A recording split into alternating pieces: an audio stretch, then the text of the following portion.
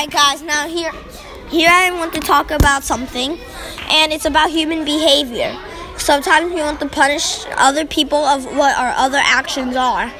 Now, when we make this decision, it's for example, first time I got in trouble when I was frustrating my mom. Now, it's reasonable to punish somebody for that. But when you daydream and then somebody will ask you a question 10 times and you don't actually hear them, it's because your brain is resetting.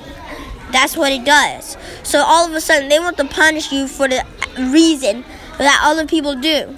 Now, there's something wrong with this. Do you want us to be better than the previous selves, which are our parents? We need to be better than them. That's what we have to pass the expectations.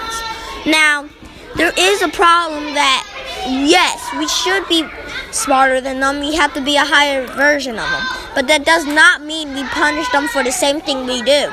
It's mistakes. So when we do this is just something that I wanted to point out before I start my channel. This will be about human behavior. This will also be about endangered species.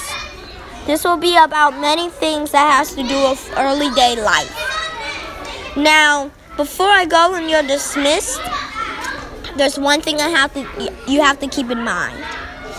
You're in control for your own path. God is here just to help. Right? But you are with your own path.